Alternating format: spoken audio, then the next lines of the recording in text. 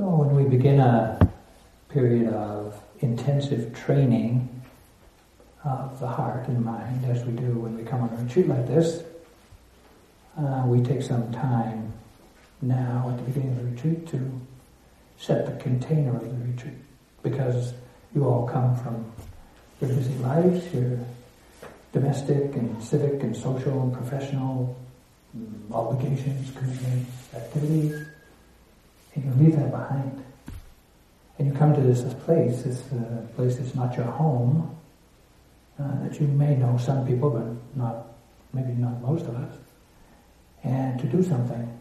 And we all have come with some individual, unique to us, sense of need or purpose or urgency or expectation or aspiration. We all come with our own, why are you here? Different answer. We each have a different answer to that question. Why am I here? And it's good to ask yourself that. Because there'll be times during the retreat when you may forget, what the heck am I doing here? You know? And you'll want to remember what brought you here. But when we come, we can be sure of one thing, that we all have something in common. We have some understanding or some belief that this kind of experience is going to be beneficial to us. We wouldn't do it if we didn't think it was going to be beneficial. Some of us have done retreats in the past, and so we know from that memory there's some benefit that we've kind of projected onto this present moment, which was a future up till tonight. And now we have this expectation. We don't really need that expectation. That expectation was just enough to get you here. Now you're here. You can let that expectation go.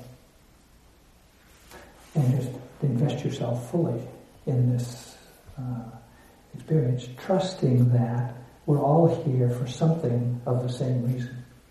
We want some training, we want some guidance, we want some opportunity to look a little deeper, try to understand a little more. And that's the common bond that we all have. And so what I'm going to be offering is my what I've learned and what I've practiced and what I've understood about the teachings of the Buddha. And that's not to say that there aren't a lot of other good teachings in the world. There's a lot of good teachings in the world, but my particular angle of understanding and experience has been the Buddha's teaching. And so one of the things that we do, I like to kind of just acknowledge that I'll be trying to share my understanding of the teachings of the Buddha. Not all of them, but what is necessary to help us in our time here to wake up and to understand what our experience is. There's a lot that could be said, and many of you have practiced in other traditions, Buddhist traditions, or even other spiritual traditions of one sort or another, different meditation practices. That's all great. They all have their benefits if we practice them sincerely. And I'll be offering something, unique to my experiences. That's more integration of two meditative traditions from Burma, and just invite you to give them a listen and give it a try. And if it works for you, great. If it doesn't, equally great. Meaning, if you know for yourself, this doesn't work for me, this is not useful for me, this is not helping me wake up or to know myself better, then don't pretend otherwise. It really is a do-it-yourself job. Meaning, the wisdom that we acquire is about ourselves. It's not the wisdom in a book. It's not the wisdom, your wisdom is not what I experience, it's what you experience and what your understanding of your experience is. So we want to be able to acknowledge that. On the other hand, you may hear some of the teachings that you go, that's a little counterintuitive. That's not how I understand it. And so you have to ask yourself, am I open to hearing something that I've never heard before?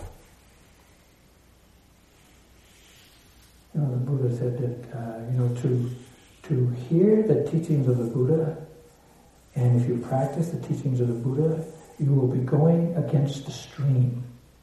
And what he meant is, you will be practicing an understanding and coming to realize an understanding that is against the stream of your conditioning. Your conditioning from this family, your family and your culture and your society and your profession and your economic class and your ethnic background and your gender identification. We're all deeply conditioned by those things, except we just take it for granted. But actually, we need to become aware of all that conditioning. And so you might hear things that kind of go, not what I think, not what I thought, not what I believe, but can you just listen with suspend your doubt maybe, and just give it an ear, and then just practice and see for yourself. If it's helpful, great. If it isn't, let it go. But still, I like to take the opportunity to acknowledge that teachings I'll be offering is from the Buddha. So when you look at that chant sheet, your chant sheet that you have there, this first couple lines is just paying homage to the Buddha as someone who historically has been a pretty special, a kind of unique individual that we have opportunity to learn from. And then the second part of the chant that we'll do to kind of build a continuing retreat is to take refuge. And traditionally we take refuge in the Buddha, the Dharma, and the Sangha. Now, just as an introduction to the refuge, you can come and do the chant and just let it be mumbo-jumbo in some foreign language. It's just kind of passing the time of day. Or you can make it actually a practice of awareness and much more than that. So I want to give you some information that might help you to take the refuges as a way of practicing awareness, practicing acknowledging your aspiration, practicing developing confidence in the teachings, in yourself, in each other.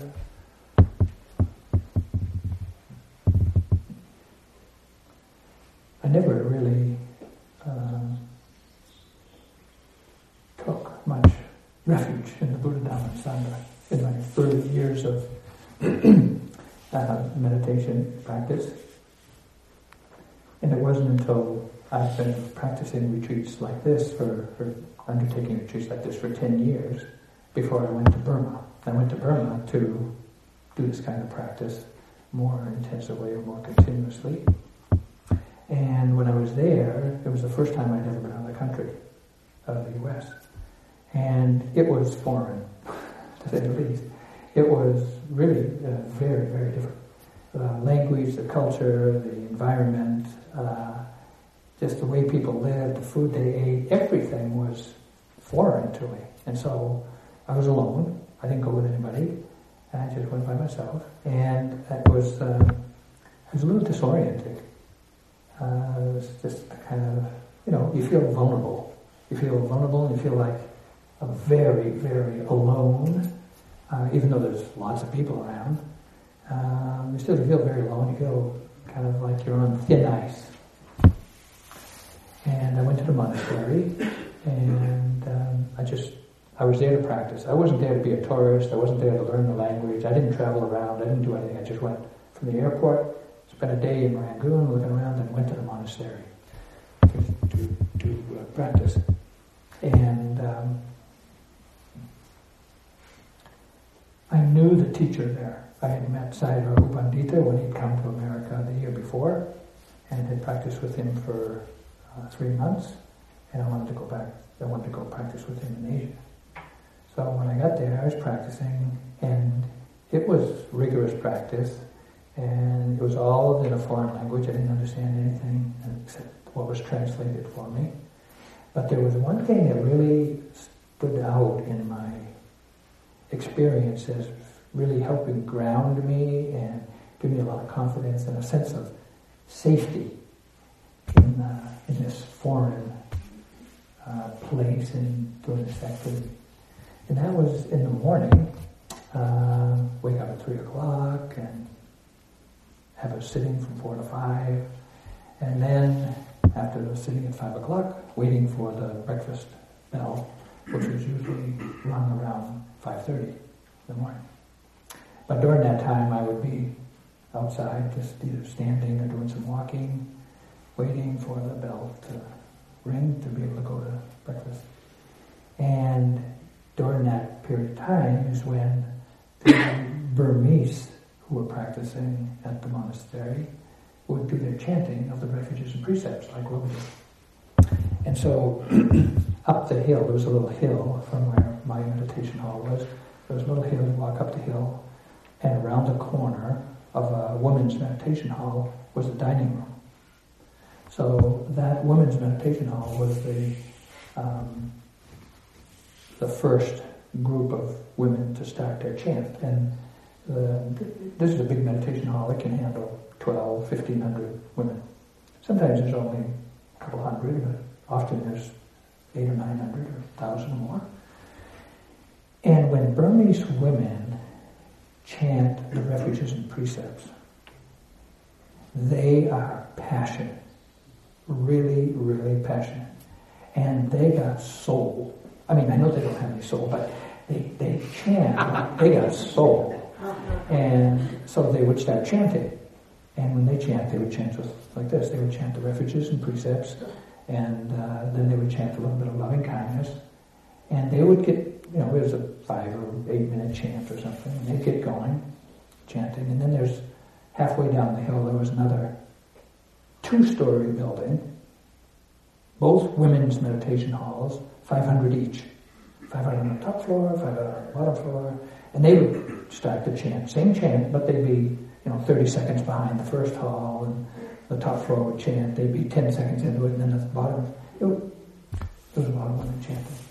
And then after the women started chanting, there was a men's hall that could handle about 1,200, and then there was another hall further down the hill than me, where there was another 800.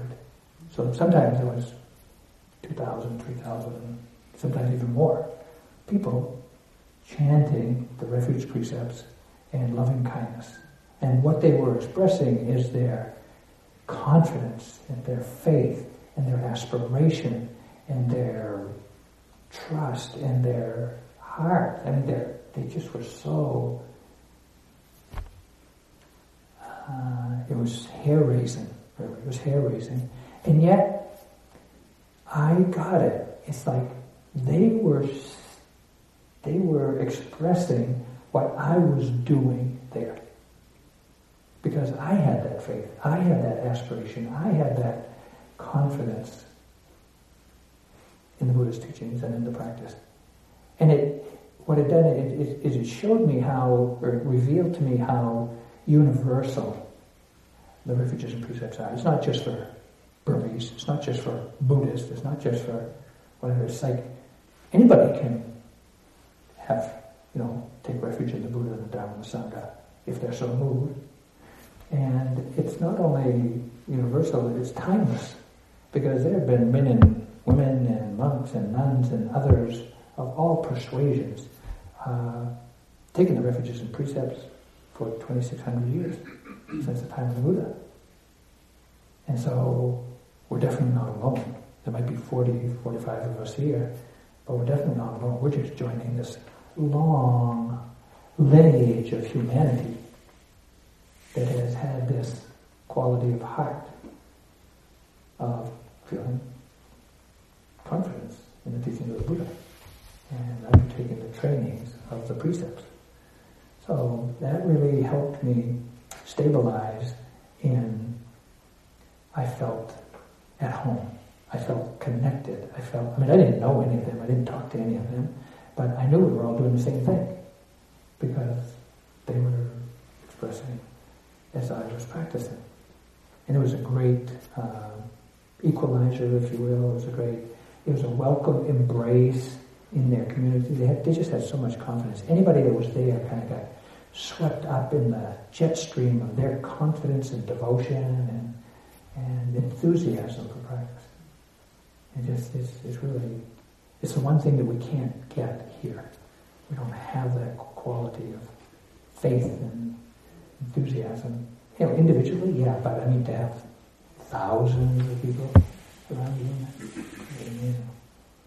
So that was my introduction, really, to understanding the taking of the refuges and precepts for myself, and how that could be a practice that really supported the efforts I was making for the other, 20 hours a day practicing.